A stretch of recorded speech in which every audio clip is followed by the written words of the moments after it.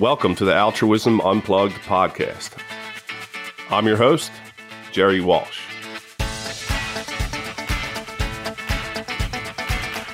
Welcome to the first episode of Altruism Unplugged. I'm your host, Jerry Walsh. With me is Jackson Duncan, founder of the Philadelphia-based nonprofit Focus Athletics. Thanks for coming on, brother.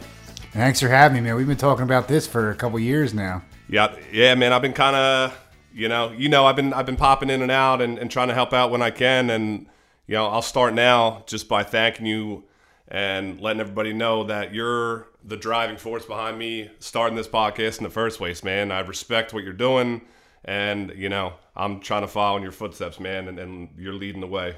Well, I absolutely appreciate that. I mean, I'm just lucky to be here. We're just happy to be able to, be where we're at and be able to help these young men get to the next level. And this is about as guerrilla and grassroots of an organization as you could possibly be. We started with flipping tires in a field about 6 years ago, and now we have a full board, and we're really well funded. And we have put over, I think, 118 young men we've helped to get into college at this point. So it's been a wild ride. Yeah, man. So, talk to us about what your organization is and the community that it aims to serve. Like, what do you guys do? So we're Philly as Philly gets, and we provide athletic, academic, and professional development to football players in underserved communities, athletes, but football players mostly in underserved communities in Philadelphia. So we got some feeder schools. Imhotep Charter is one. They're great. Gratz, Martin Luther King. We also have Northeast High School we work with quite a bit. So a bunch of, essentially this started as just workout mentorship, like male role models. A lot of our guys, being raised by just mom or grandmom, and then we brought together a bunch of guys who were men who were ex-athletes, ex-football players, who were young professionals, who are excellent male role models. So we provide them with resume building, job placement. The SAT prep is really cool.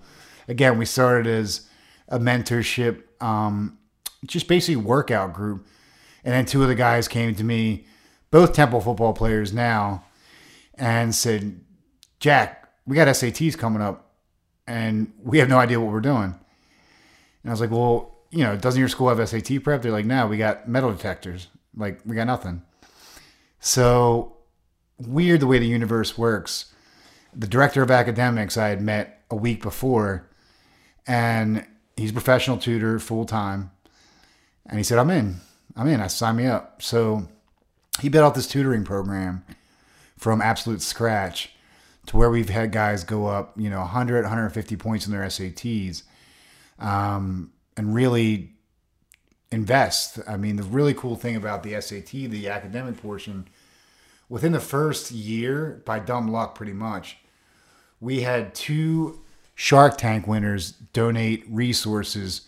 One was the Scholly app, which essentially you go on and you can put your information in. I'm left-handed. My family's from this, we're second generation, whatever the case may be, and they'll give you literally pop up 20 scholarships you can apply for. The second was Perfect SAT Prep, which it's $800 a login, and they donated $50 off the top. So all of a sudden we're this, really, scrappy startup program, nonprofit, and then we have 2 Shark Tank winners investing academically. So it basically just, skyrocket our academic portion. That's kind of the thing I feel like people really care about more. I mean, it's great kids lifting weights, being active, of course. However, those grades are, really the driving force behind what we do. And then, you've seen we post to kids with an arrow going up and a picture of their score and what their score improved. And, it became, the culture of the program changed. It became, kids were competing. They're athletes. They compete. So kids are competing to see, oh man, you only got this on your math, or you only got this in your English. Look at, and at first it was not cool. They were like, you're a dork. you are trying to get better grades. Like, this is not cool. And then all of a sudden, the real star athletes were getting, 1180, 1200 SATs, and they're walking in with their swag up like, yo, man, step your game up. I got a 1200, was good. And so that culture changing really ignited a really strong fire as far as our educational aspect of things, and kids really wanted to compete. We got a room full of really special guys who are just fighting for every point on those SATs. And it's been tough with these certain times. SATs, I guess 3 weeks ago, got canceled at Newman-Grady. They had an outbreak or something, or they had a test positive, and I had 6 kids there ready to take the test, and all they did was put up a sign that said SATs are canceled. And really, behind the SATs, you have to make sure kids get their ticket printed out. They have to have their ID. And so I had, my phone's blowing up like, Coach Jack, SATs are canceled. And I get it, they got to be safe, but also, we have not had a chance to take our SATs in quite a while. So that's the barriers we're facing at this point. And March is the next SAT. So, we got some guys dialed in, but our seniors are like, we need a score right now. And so when we got originally, everything got shut down, we had every single junior in the program signed up for the test. They had their own calculator that was donated. That was a great part. I know you probably remember I was going out on social media asking for calculators. Right. And that was nuts because everybody's like, yo, I got a Texas Instrument back home at my mom's house or my parents' house sitting in a drawer. Here you go. Were they like the TI-83s or something like that? Yeah, I didn't really use it that much. Yeah, the old Texas Instrument. Yeah. I'll just write in like weird things on there. I wasn't really adding much up. So they, so many people were like, oh my God, I have one sitting in a drawer that I haven't touched in years. Can I donate to the program? So we ended up getting, I guess they're $100 a pop. So over 50 calculators donated. So that's $5,000 right there that we didn't have to spend out of donations. And something, people had just laying around. Right. And you talked about some like the juniors and seniors, like them getting cut out on their sports for this year. Did that impact them as far as like getting signed up? You just actually came from signing day. So if you want to kind of talk about, your signing day, you said you had to change out of your tux and get in your normal garb there. If you would have showed up in the tux, that would have been baller. I would have been cool with it. Sir, I was not going to wear a tux on the Broad Street line to come down here. That's for sure. And I would not mess with a guy in the tux on the Broad Street line. No way. Yeah, something's going on with him. But yeah, no, I wore we had our signing day usually. Last year was at Iron Hill Brewery. The year before was West Philly Tap House. It's a huge event. We have, we've had so many. Jason Avant was a guest speaker 2 years ago. So many NFL guys come and speak. And this year it was literally, you can have 2 guests. We temp checked everyone coming in. Everyone wore their masks. They took their masks off to say, I'm committing. And it was really different. But the kids that are affected. So now in the public league, they're playing in the spring. Gotcha. Okay, they just pushed it back.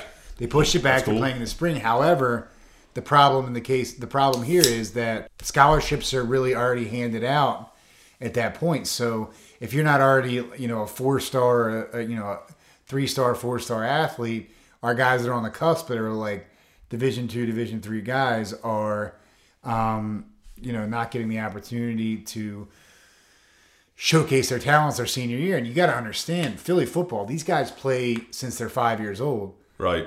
So that's really something that's been detrimental. I mean, Philly, we're at what, almost 500 murders this year? Yeah, we're definitely breaking records without a doubt. We're beyond every record of all in a very time. bad way. Yeah. That's my son. We were having breakfast the other day, Zymir. I adopted a kid from the program, as you know, and we'll talk about that. Right, wild absolutely. Man. And he says, "Dad, we're beating Chirac right now." And I'm like, "What? Like, we got more murders in Chicago? Like, you're talking about a murder rate like a football score." Yep. Which is really, really just kind of, got to take a step back and be like, wow, this is unprecedented. These numbers right now in Philadelphia, and these are the neighborhoods our guys come from. So, first of all, you lose football, you lose the gyms, you lose school, you lose, all these things that were your outlets and your safe spaces, and you fill them up with a bunch of murders in your neighborhood. And it's like, how do you expect these kids to succeed or even, get out of bed in the morning? So, we've been creative. We did the Christian Marche challenge, which was Christian Marche was my son's best friend. He was a kid in the program, and he was killed about 2 years ago. He was shot in the head, and it was the day before he left for Penn State on a full track scholarship. So we did the Christian Marche challenge, where we kind of got everybody on the Nike Run app. Shout out to Nike if you guys want to sponsor us. That's a free plug. Yeah, drop it on there. Hey, so we had, tons of kids run about 300-400 miles. The young lady that won the competition, she was like, well, I was a friend of his. Can I compete? And I said, okay, do you have any athletic background? She's like, yeah, I run track and Navy. I was like, okay, I got you. Naval Academy track. So it was great because her and this other kid, Diedrich, who's the running back at Howard, they were trading tit for tat. He'd run at night, she'd run in the morning. They beat his score. She'd beat hers, and they just kept going. Eventually, she hit her stride, and she was doing like 18, 20 miles a day. And he was like, not me. He's like, I can't do it, Coach Jack. I'm done. She wins, which was great because Meridian Bank, who great sponsor of ours, Philadelphia-based bank, and they matched the donations. We gave her a check for $1,000. Nice. So that's how we've been able to kind of pivot and get the kids active. Nice, yeah. Relentless can show up in many forms. I'm sure if she walked in a room, no one would be scared of her. But on the track, it's a different story. I mean, I'll tell you what. Honestly, she showed up. She's a first generation American, like mom born in Jamaica. So, and just her excitement. She's going to be a doctor from the Navy. And it's like, oh my God, you are incredible, and just her fire and passion really blew me away. And I was just so happy to hand her. We got the giant check from Meridian, which is, we love giant checks. That's like Happy Gilmore. Yeah. Can you cash this thing? Yeah, exactly. So every year when we do our scholarships, we do the big checks, and it's just a lot of fun. So it's really great. We had one of our donors. They gave a donation with a stipulation there. Here's $20,000. I want this to go for the next 10 years, $1,000 apiece, the first and second highest SAT score. So we did the highest score and the highest improvement. So, guys that started out getting these 700, 800 scores that put 200 points on their SATs, we were able to reward them. And then we have the Christian Marche scholarship for the young man who was killed. It was rough, man. It was my son's best friend, Zymir, like I said, has adopted a young man from the program. And, I've only seen him cry twice. And I came in his room and he was crying. He said, they killed Christian. And he said, Jack, I need $300. And at that point, I would have given him whatever he wanted. Right. Comes back, entire back tatted with his best friend's face. Like, literally, his whole back is this kid's face. And Christian was like, that was the really tough part. It was Christian was so good looking. He was the best dancer. He was he would rap. He was a track star. He would do everything. And the one, I guess, silver lining with that is his little brother Xavier's in the program. Right. And, we're able to work with him. And his mother, every time I see her, I just give her the biggest hug. And it was great. The kid that won the Christian Marche Scholarship last year was a first-generation Jamaican immigrant, one parish over from where the mother was raised. And, it was just really kind of a good feeling to give him that check and to be able to, fund his education. So yeah, man, you gave him a place to go too, and it's obvious that your organization does that with the record-setting murder rate, and have it touching you guys personally. You gave these guys a place to go, and you gave them the avenue to try, and the leadership that they needed to get through something like that. Like, how did they look to you guys to pivot from there and move forward? I always say that to them, like, guys, I can't take the test for you. I can't run the 40 yard for you, but I'll give you every tool up to that is going to help you be able to do that. So, I can't literally sit down and take a test for you, but we'll give you everything else leading up to that. I mean, the funny line I always say to guys is like, look, whatever you want to do, if you want to be an astronaut, I'll find an astronaut to talk to you about being an astronaut, I know a guy. Yeah, I know a guy. I'll find a guy that knows a guy that knows a guy.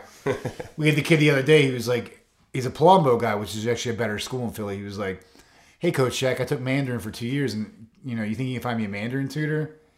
And I was like, oh, that's a tall order. But I texted a guy who was like, yeah, I know a young lady who works back and forth between China and here with business relations, and she's open to tutor and teach Mandarin. Like, holy smokes! Like this is pretty legit, right?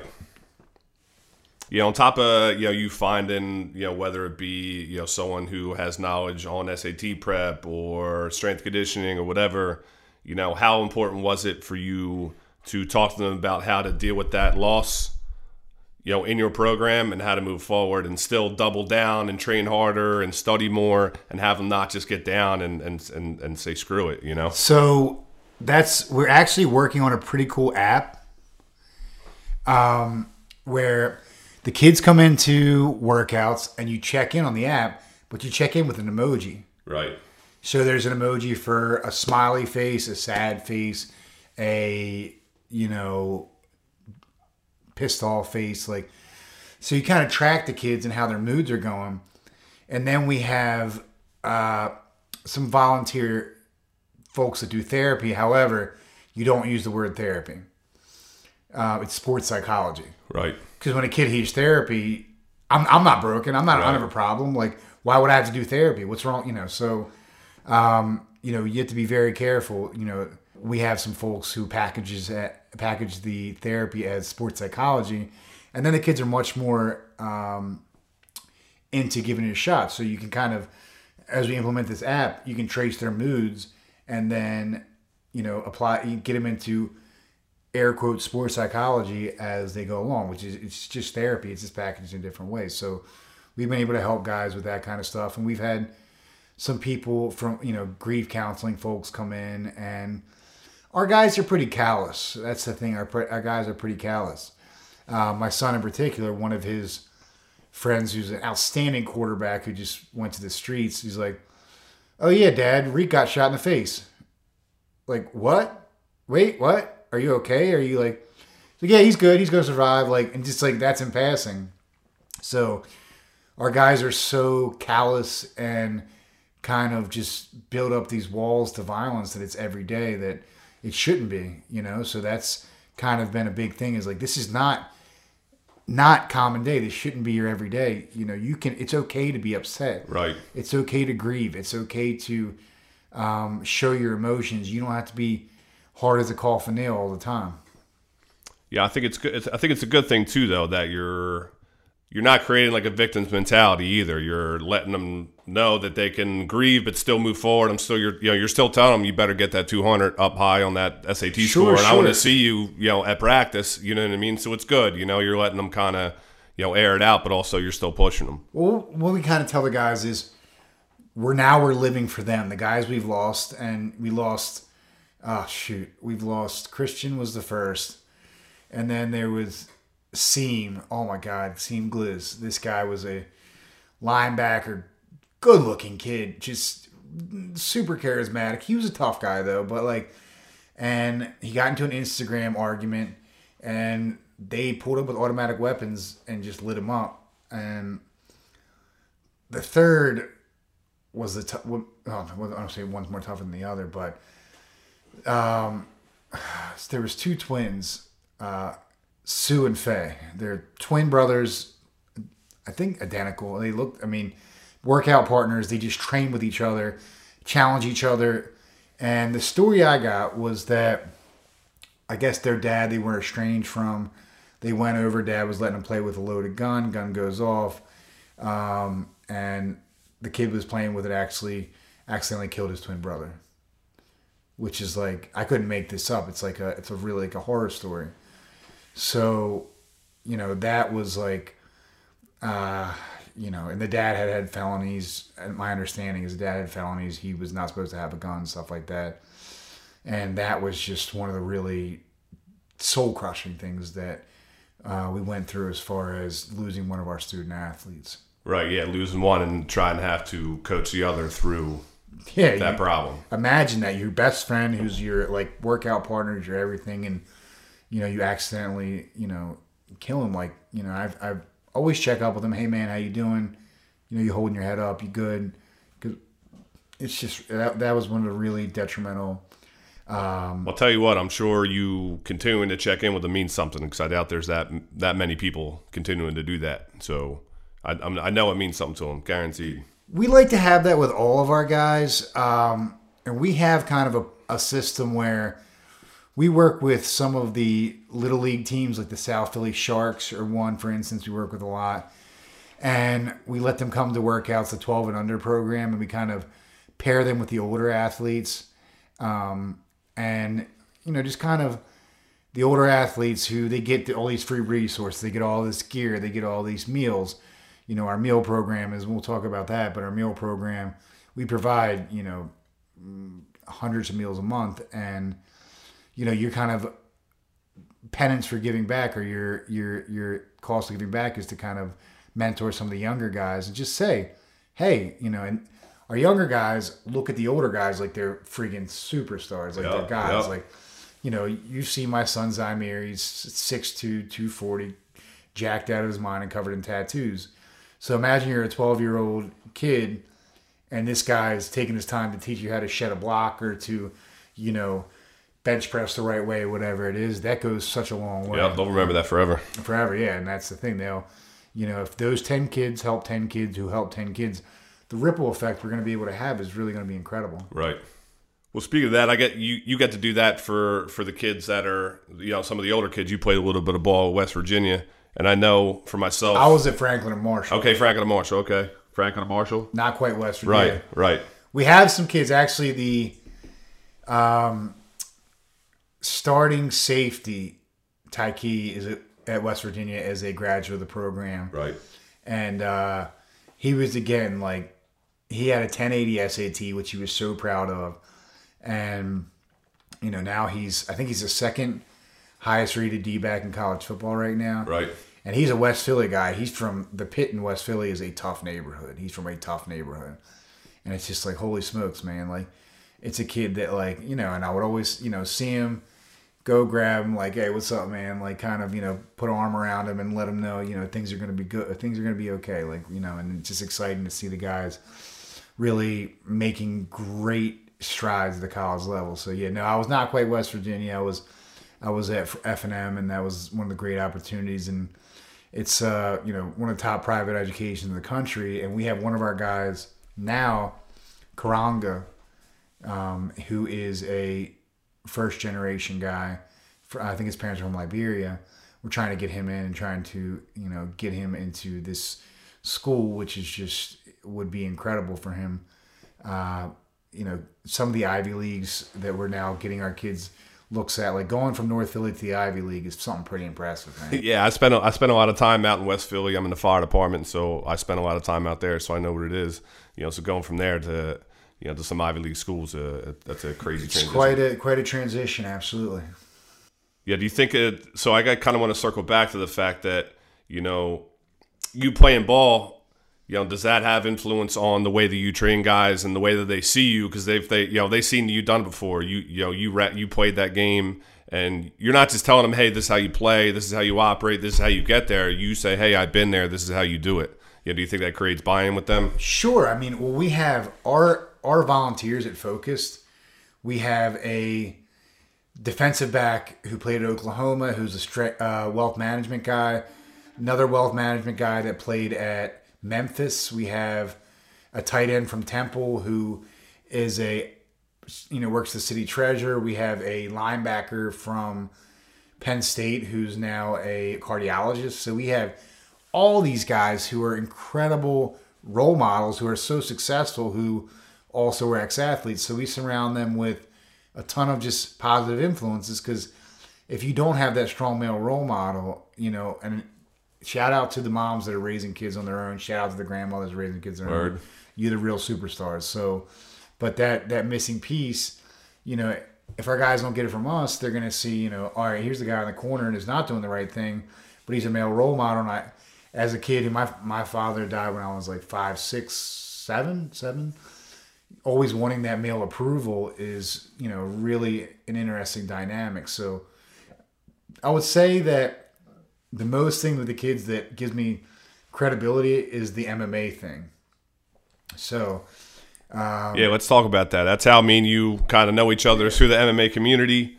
Yeah, let's talk about that. Where'd you first start training at? And well, I boxed growing up, and I wrestled in college. And after I was done my athletics, there was a gym near the school in Lancaster, and I went over there, and I didn't know what to expect. And there was some guys who were fighting and making a little money doing it, and I went in and did pretty well against them. And I said, look, if you guys are making money, I can do this absolutely. So I ended up going 5-1. I had 1 split decision loss as an amateur, and won an amateur title, which was it was a good experience for me. It was a good booster as far as my brother always jokes with me. He said if you didn't win that amateur title, you'd be selling car insurance somewhere or something like that. Like the just toughest car insurance salesman in well, Philly. It gave me a lot of pride and a lot of a lot of feeling of achievement. And then when I started with my career at Odin Properties, my day job is real estate development, which I've been really lucky, and I couldn't imagine. I wouldn't have been able to, if you'd have asked me before this started, where you'd be at. I couldn't imagine. I'm just as blessed and as lucky as a guy can be. So, right. And that was the thing. The guy who founded our company he's a Wharton guy, and he was just like, I was still fighting and doing real estate development. He's like, my man, like, you got to make a big boy decision.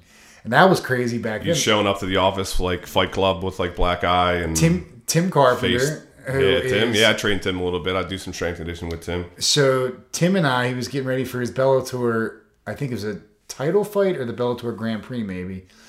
And we come in and we're mixing it up, and we're I really am trying to turns around and throws a kick, and right above his shin guard there's about 4 inches, and caught me, and I just remember kind of falling back and then coming back and then just seeing his face. So I ended up getting 18 stitches, 12 subcutaneous. So I go in the office, and like I said, the guy who founded my company is a Wharton guy. He's a brain, and he's just like, yeah, so what do you want to do here? And that was the time. Do you remember back? It was even like 8-9 years ago. You would see guys on the UFC like main card that was like 4,000 to show, 4,000 to win. Yeah, that long ago too was a different ball game. Like the athletes now that are fighting and like the top of the game, I mean, they're making 250 and 250. Back then, it was literally, there was guys literally on the UFC card that were making $8,000 to win after a 6-week training camp and paying their coaches and stuff. So it was like, It was an easy decision. Yeah, it wasn't difficult, and that's the thing too. Like now with MMA, these guys are training, BJ Jasons, they can walk, they're striking. Back then it was like you can beat up your neighbor, you can win a couple fights. Yeah, and it wasn't that. Yeah, like the guys that were fighting in the UFC then they wouldn't even make it in anymore. They wouldn't be at the bottom of the show. The local circuit, it's so. So what's happening now is some of the athletes you're seeing that are going D1 for college ball, for whatever they're doing, track and field. Those guys are filtering over to UFC because they can make some money over there. They're getting the top athletes now. They're that may have played NBA or played it's college the best ball. of the best. It's literally like the Kumite. Like it really is the best fighters in the world, which is very interesting. And that played a big part in Focus Athletics because, as you know, Ricardo Miguelis is just a superstar, and our guys. when they come to balance and do jiu-jitsu and box. I mean, you've seen the video with Ricardo boxing the 3 kids at one time. Yeah. It's great. And like, you get this guy who's like 6'4" with an 8-pack with like a chiseled jaw, and the kids are just like, that's what they always say, like, yo, keep messing with me, I'm gonna get my old head Ricardo on you. And they love him. And he's been, you know, if you watch the mini documentary, just he's been such a driving force with our guys in Focus, and they just adore him. They worship the ground he walks on. And, you know, he would be just such a, and even with my son Zymir, like when I was having tough, there's one day I get a FaceTime and Zai's sitting in the front seat of Ricardo's car, and he was just like, yo, I got my young boy with me, you know. And you know, Zai is just every kid.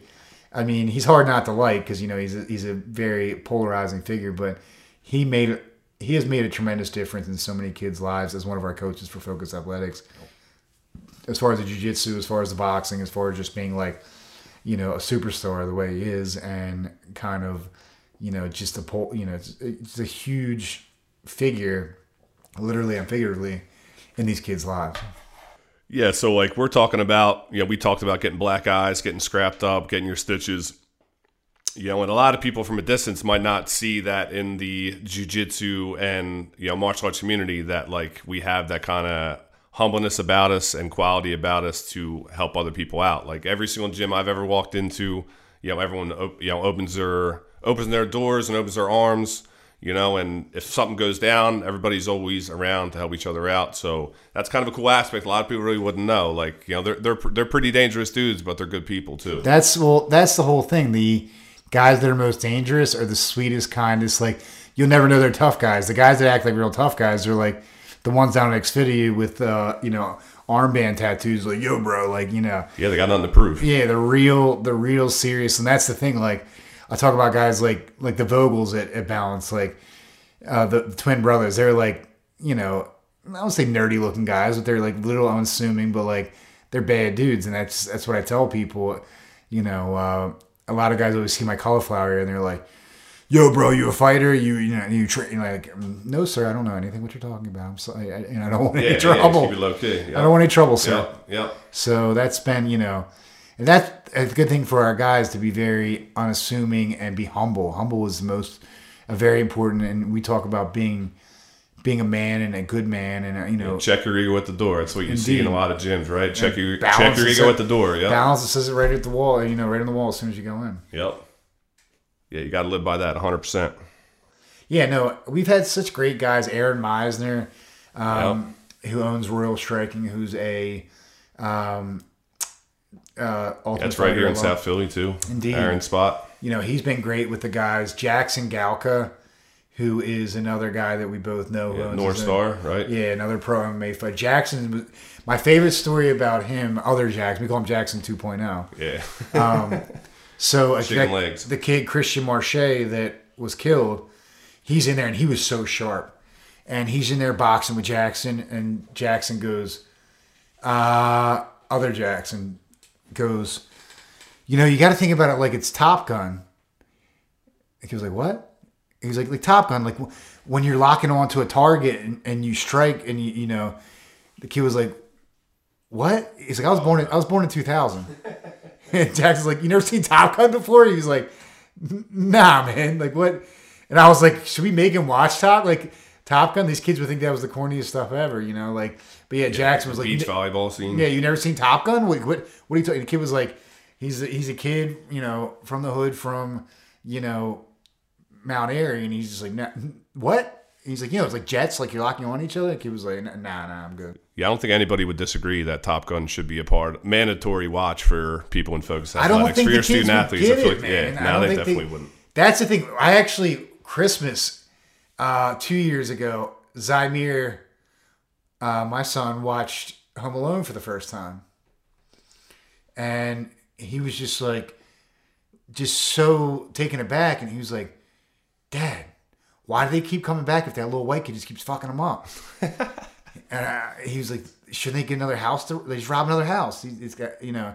I was like, well, that's kind of like the whole premise of the movie is like, you know, he was just like, so like, I don't get it. Like, why would these, you know, what is going on here? Wet bandits. Yeah. And like, he was like, yo, all I do is put a roller skate on the stairs. Like, what's going, like, he was so, and you're kind of making these guys, making them, kind of giving them the opportunity to see stuff like that, especially with Zai, has been interesting. That's classic. Yeah, if you want to go back on that, like talk about, because obviously, you started your nonprofit and you're helping, the kids in your community in the Philadelphia area, but you've also opened up your own house, and adopted a few, kids in the area. Adopted one. I have let's talk about that right now. So, I don't even know the difference. I don't know the difference between adopt is forever. He's got my name. Okay. Yep. He's got my last name. So he came to me. We were doing a camp in North Philly. He comes up and he's like, "Hey," I was like, "Hey, what's up, man?" He was like, "I heard you used to be an MMA fighter." I was like, "Yeah, I did MMA fights." He's like, "Well, I need to let you know that I'm the toughest guy in Uptown." I was like, "All right, man." And he just ran away. I was like, "All right, I was like, "Who is that kid?" And they're like, "That's Zamir. Like, he'll fight anybody out here. Like, he's in foster care." And it turns out he'd been in like 13 homes since he was 8 years old, and just like crazy stuff. Like, really had a tough time. And he started coming to Focused, and he was like my little guy. And I would, not little guy. He was still at 15. He was already 6 foot, like probably 190. Now, like I said, he's 240 now, and 6'2". He's a man now. But I just put my arm around him and be like, "Yo, man, like, how you holding up?" Kind of deal. And then, he would not have it. He didn't want to go back to the group home, so he'd come to my house. I was living in 17th and Spruce before I bought the house in South Philly, and he'd just be like, hang out. And then I bought him an Xbox, which was like, then one day he was like, "Hey, Coach Jack, I'm going to need you to adopt me." I was like, "Come again, sir? Excuse me?"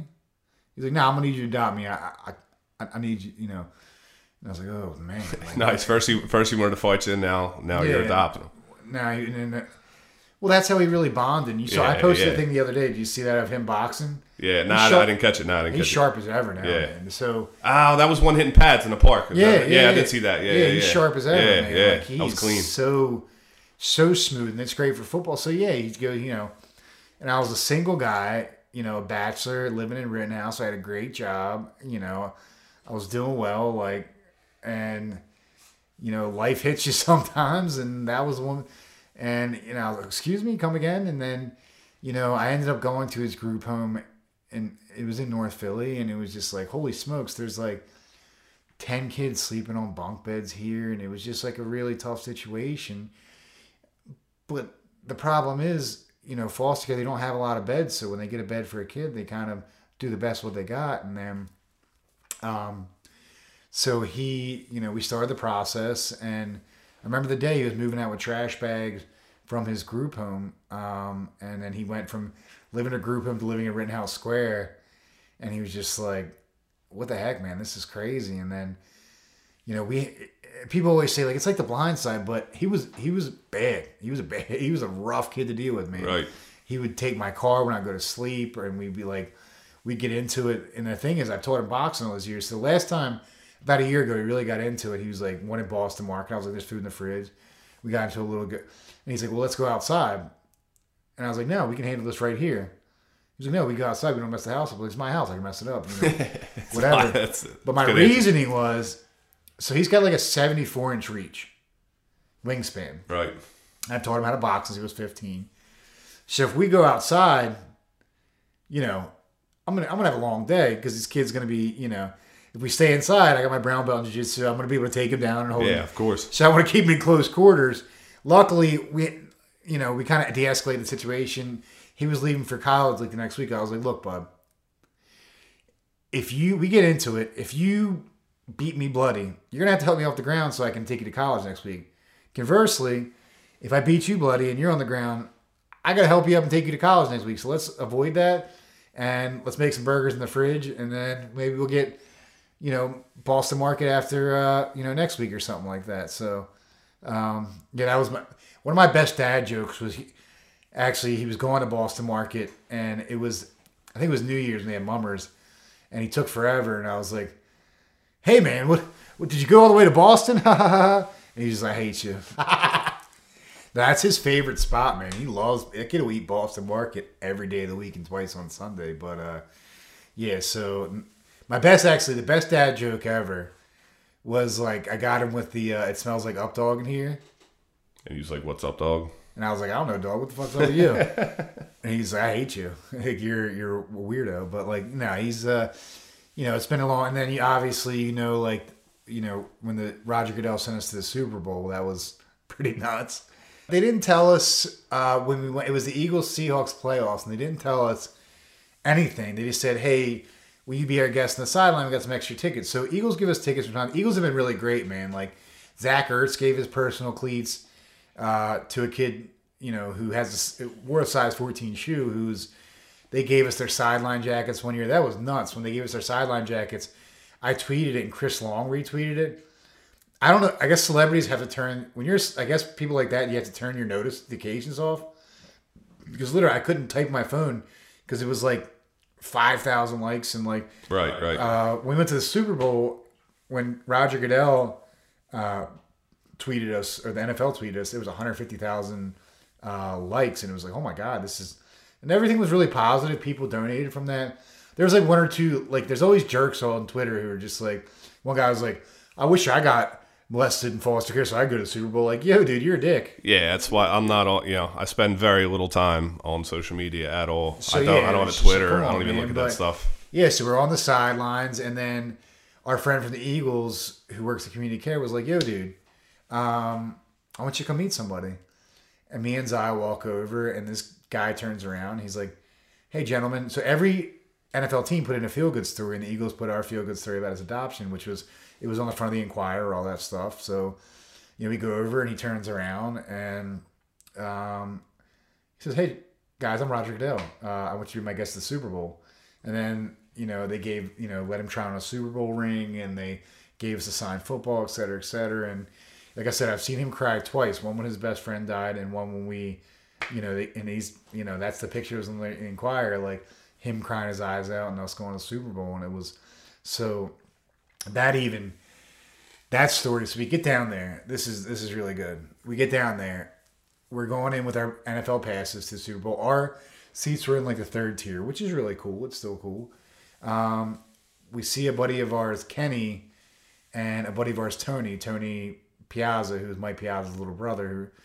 And they're like, guys, follow us and act like you've been here before. We're like, what are you talking about? So Tony had gone on StubHub, and there was 4 seats at the 50-yard line that had not been claimed. There were $12,000 seats. And we're like, no way.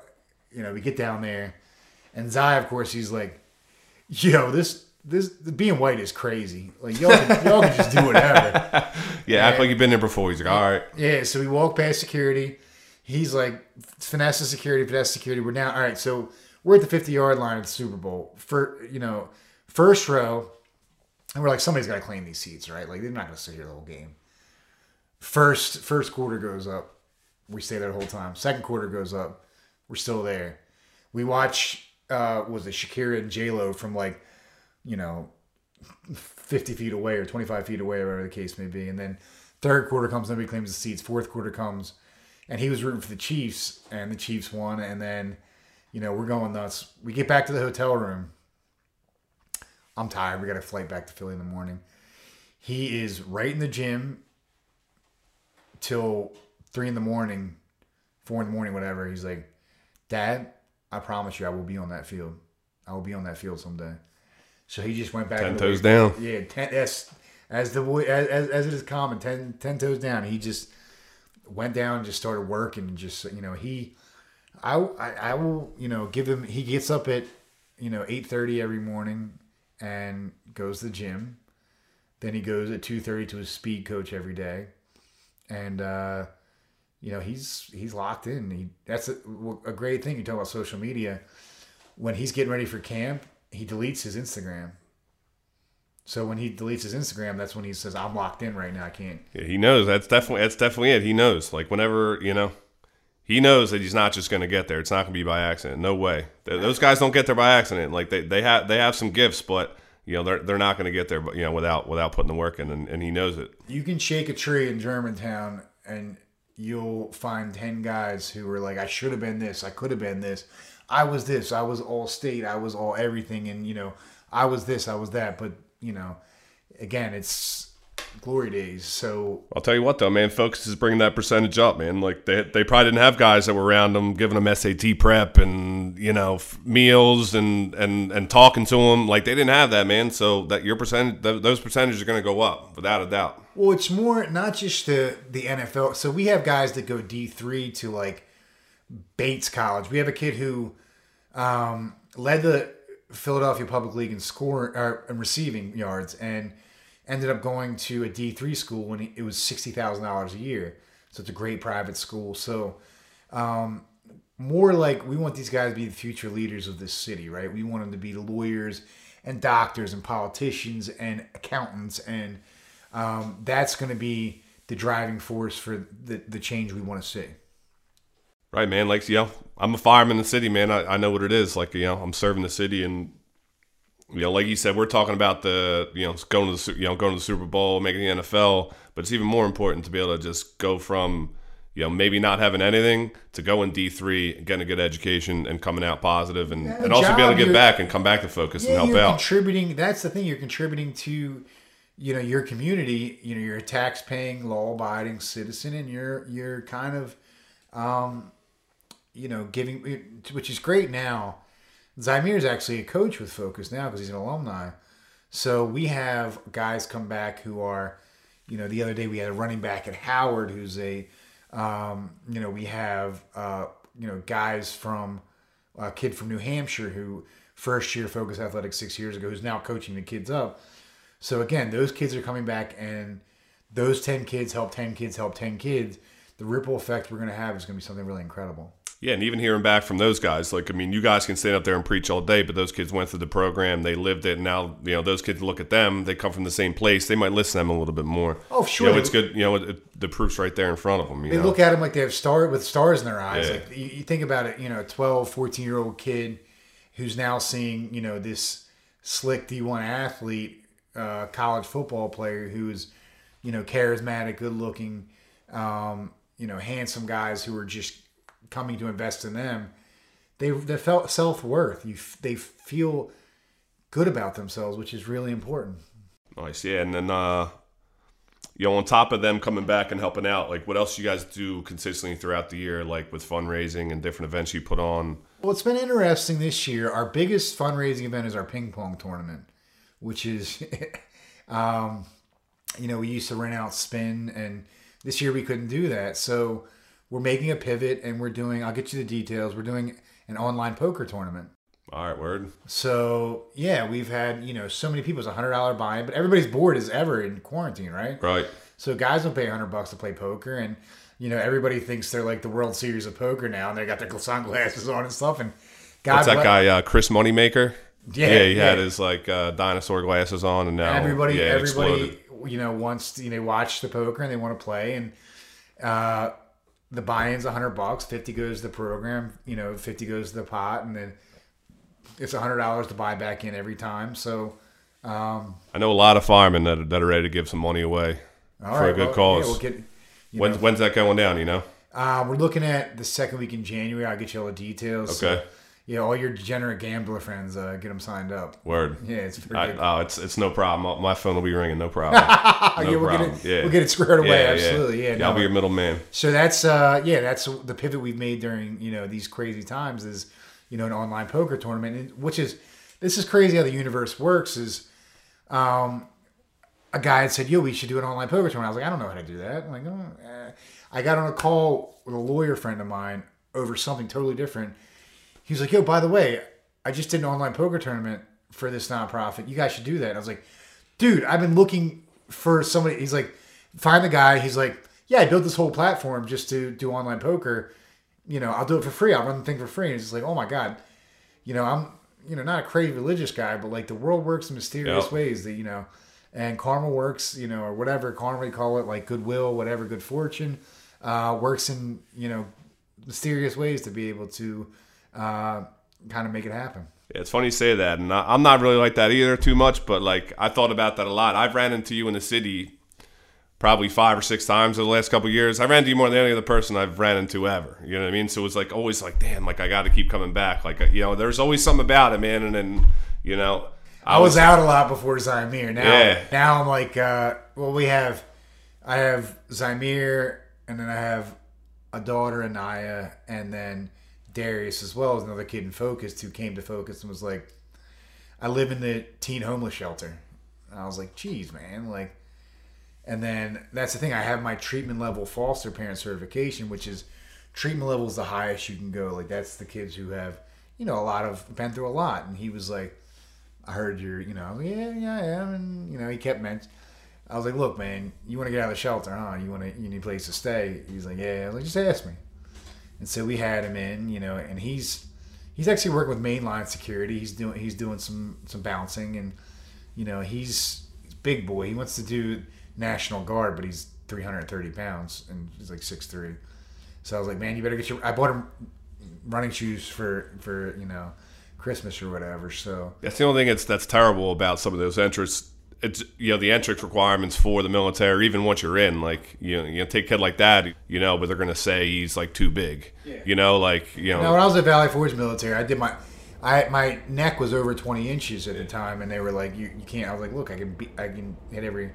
But, you know, I'm just excited for him to be able to, and he's been a tough one, man, coming from the you know, teen homeless shelter, but he's doing well. And, you know, he was at workouts on Wednesday, and just really trying to shed the weight and trying to get in shape because he's going to CCP and wants to do the National Guard, which is cool. What's his timeline on that, on trying to get in the National Guard? He's got 2 years at CCP, so it's, you know, he's not in any rush, but yeah, I think it's a great, you know, that's, you know, again, the percentages of living in the teen homeless shelter to, you know, having a college degree and being in National Guard and serving, you're doing pretty impressive. Yeah, you're stuff. balling. Absolutely, yeah, absolutely. 100%. Yep. Yeah, I know you're a Navy guy as well. Yeah, I did my 4 years, man, and, you know, if I can help him out anyway, I'll definitely help him out. I ran some of those the PFDs, getting ready for the military and all that, so I know what it is. It's funny. I think I told you we have a volunteer who found us online who, we call him Navy SEAL Bill. Yeah, you're telling me about him. And he was actually, I believe, a boatmate with David Goggins, something like that. But he comes down. He's a lawyer now, but he's just yoked out of his mind, and just like, you know, one day we did tug of wars with the kids, and he was just like, you know, the kids were kind of giving him some hell, and he wraps the rope around him. He's like, you know, and he's just going busy. But, you know, we didn't tell him he's a Navy SEAL, and Zymir's like, Dad, I think he might have been in the Army or something. I was like, he saw it. He saw that something in his eyes. It's unbreakable. Something similar. Yeah, this guy's, he's just like you know, so that's been interesting as far as our guys that are kind of, because we, you know, we had a couple. I had one kid who had a West Point offer at one point, and he was like, Jack, I don't believe, you know, the military, you know, African Americans, the military is for African Americans. I was like, what do you mean, bud? He's like, and he was really thinking that they were going to put him with an M16 on the front lines. I was like, no. If you go to West Point, you're an investment. Yeah, no, you're squared away there. Your brain is like, they're not going to, you know, throw you out. So just kind of dispelling those myths. Mm-hmm. You know, I was terrible at school. Like, I didn't care. Like, I didn't start studying. If I went to college when I was 25, I would have crushed it. I would have went to be a lawyer or a doctor or something. I just didn't care when I was younger. But, you know, and you guys are pushing them to do so. But there's a lot of guys who may not, you know, have the grades to do and to get to an Ivy League school. So that option going to the military is a great opportunity and a good avenue for them. Yeah, the guys that can play at a service academy. If you have an offer from West Point or Naval Academy or, you know, Air Force Academy, and you can play football there and get that education. Those educations, I mean, I don't even know what it costs a year to go to the Naval Academy or go to the, but I mean, you are a investment. Yeah. And, you know, when you get out and you go to the private sector, you're going to be a sought after commodity. You're going to be you know, businesses are going to want you, and, you know, that. Yes, they should. Yeah, of course. And that training and that opportunity is so vital and so important. You know, I mean, you can put any of the service academies up with any of the Ivy Leagues, Ivy League schools, 100%. So, yeah, it's a great opportunity, and guys can certainly take advantage of that. But like I said, the one kid I was talking about was just like, he literally thought they were going to put an M16 in his hands and put him out to the front lines. I was like, No, sir. When they're investing in you to go to the, to go to West Point, that's not how it really works. Yeah, you might be leading some guys doing that, but Yeah, absolutely. they're gonna be looking after you for sure. Indeed. Yeah, so as far as volunteers and getting people to donate to Focus Athletics, what type of people are you looking for? Like, I know we talked about SAT prep, athlete, athletics, all that stuff. Like, what kind of people are you looking for? It's really as far anybody. as I mean, volunteering their time. If you can build a resume and take a template and literally type in like help, you can volunteer. I mean, we've had people from all walks of life. We've had people that went to MIT, people that, it's funny, the one guy who is exceptional tutor, he's like, yeah, I'm an electrical engineer. And the one kid raised his hand and said, would you go to trade school? He's like, no, I went to Duke.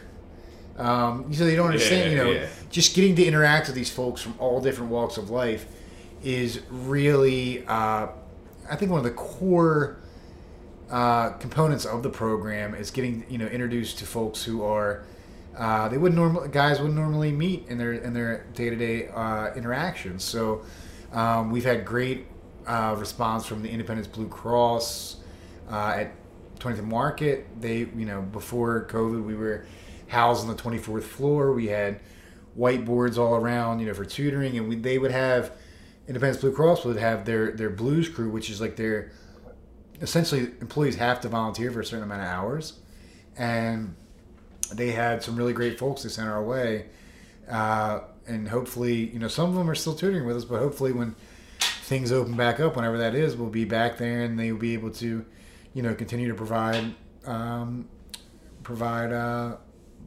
volunteers and tutors. Yeah, so you spoke of like the Blue Cross. So who else in the city and what other organizations do you guys work with closely that have kind of been fundamental to your success? Well, we have our food partners, which is Qdoba gives us $7 meals. We've had up to like almost one night we had 70 kids in there, and they give us $7 meals, and they've been, even during the pandemic, have been great food partners. Shake Shack gives us 35% off, which is like, the kids love that. I can't eat it because I'm old now and I get a burger. Yeah, they'll shed that off. Yeah, burger tears me up, but the guys love Shake Shack. They've been great. Federal Donuts gave us a 50% discount for many years, which was super incredible as far as, and you think like, oh, well, you're feeding kids chicken and donuts, but like when you're a 17-year-old college athlete, you burn that, potential college athlete, you burn that stuff in 2 seconds. Yeah, all day. They've been great to us. Iron Hill Brewery, which is crazy. A guy I played college ball with is now their a senior vice president. So they donate one meal a month, and the kids go in. They have their own menu, everything. They Iron Hill actually hosted our signing day last year, and they surprised every kid who signed with a laptop. Nice, which is sick. Nice. That's crucial. It was so amazing. So they've been great. Sweat Fitness is really incredible. A big shout out to Sweat Fitness. They donate an hour of space every Wednesday and Saturday. And that's for your workouts there. Mm-hmm. And if you ever been to the Broad and Chestnut location, they have like 60 yards of turf. They have it's just incredible. Yeah, it's top notch. Yeah, it's the guys, and they feel the investment. Guys walk in there and you're like, wow, these people care enough about me to make sure I have a place to work out, and they really appreciate it. Nice. Yeah, I think it's important for people to hear, and that's how we operate, as far as, the firefighter community. If we hear people that are helping out firefighters, we're going to go shop there, we're going to buy there, we're going to spend our money there, and I think the people that are listening should do the same. If those people are willing to help you guys, they're good people, and we need to give it back to them. Endless love to them. They've been so incredible to us. Yeah. So, is there any particular people or organizations that you've mirrored yourself after? I like to spend a little bit of time each day, aimed at and focused on gratitude. I'll spend some time after you get done, kind of thank some people that helped me out with the podcast. So, maybe this be your time, man, to get straight up and thank some people, man. I think it's important to do. I mean, honestly, and this time flew by fast. Really, we've been, getting it in. It was just really incredible. Yeah, man. I mean, some programs that we model ourselves after, maybe I mean, Marcus Allen is the CEO of Big Brothers Big Sisters. He's been a great. I was a former little brother, so Okay. I've done a couple speaking engagements for them as far as what the program did for me. There's a great program called HopeWorks in Camden that does. It's like really tech centered, giving kids free training in the tech realm. So there's a bunch of different. I mean, we just have so many. I mean, I could sit here for hours as far as the thank yous of folks that have really donated their time and donated their energy and donated in nonprofits. There's 3 T's: time, talent, treasure. So you've done your time, your talent, or your gifts or monetary. But like we've had so much of all 3 to get this to where we're at, and I actually don't have to sit here all night and just tell all the great people that have helped us along the way. That's awesome, man. That's great to hear. And yeah, I'll do the same thing.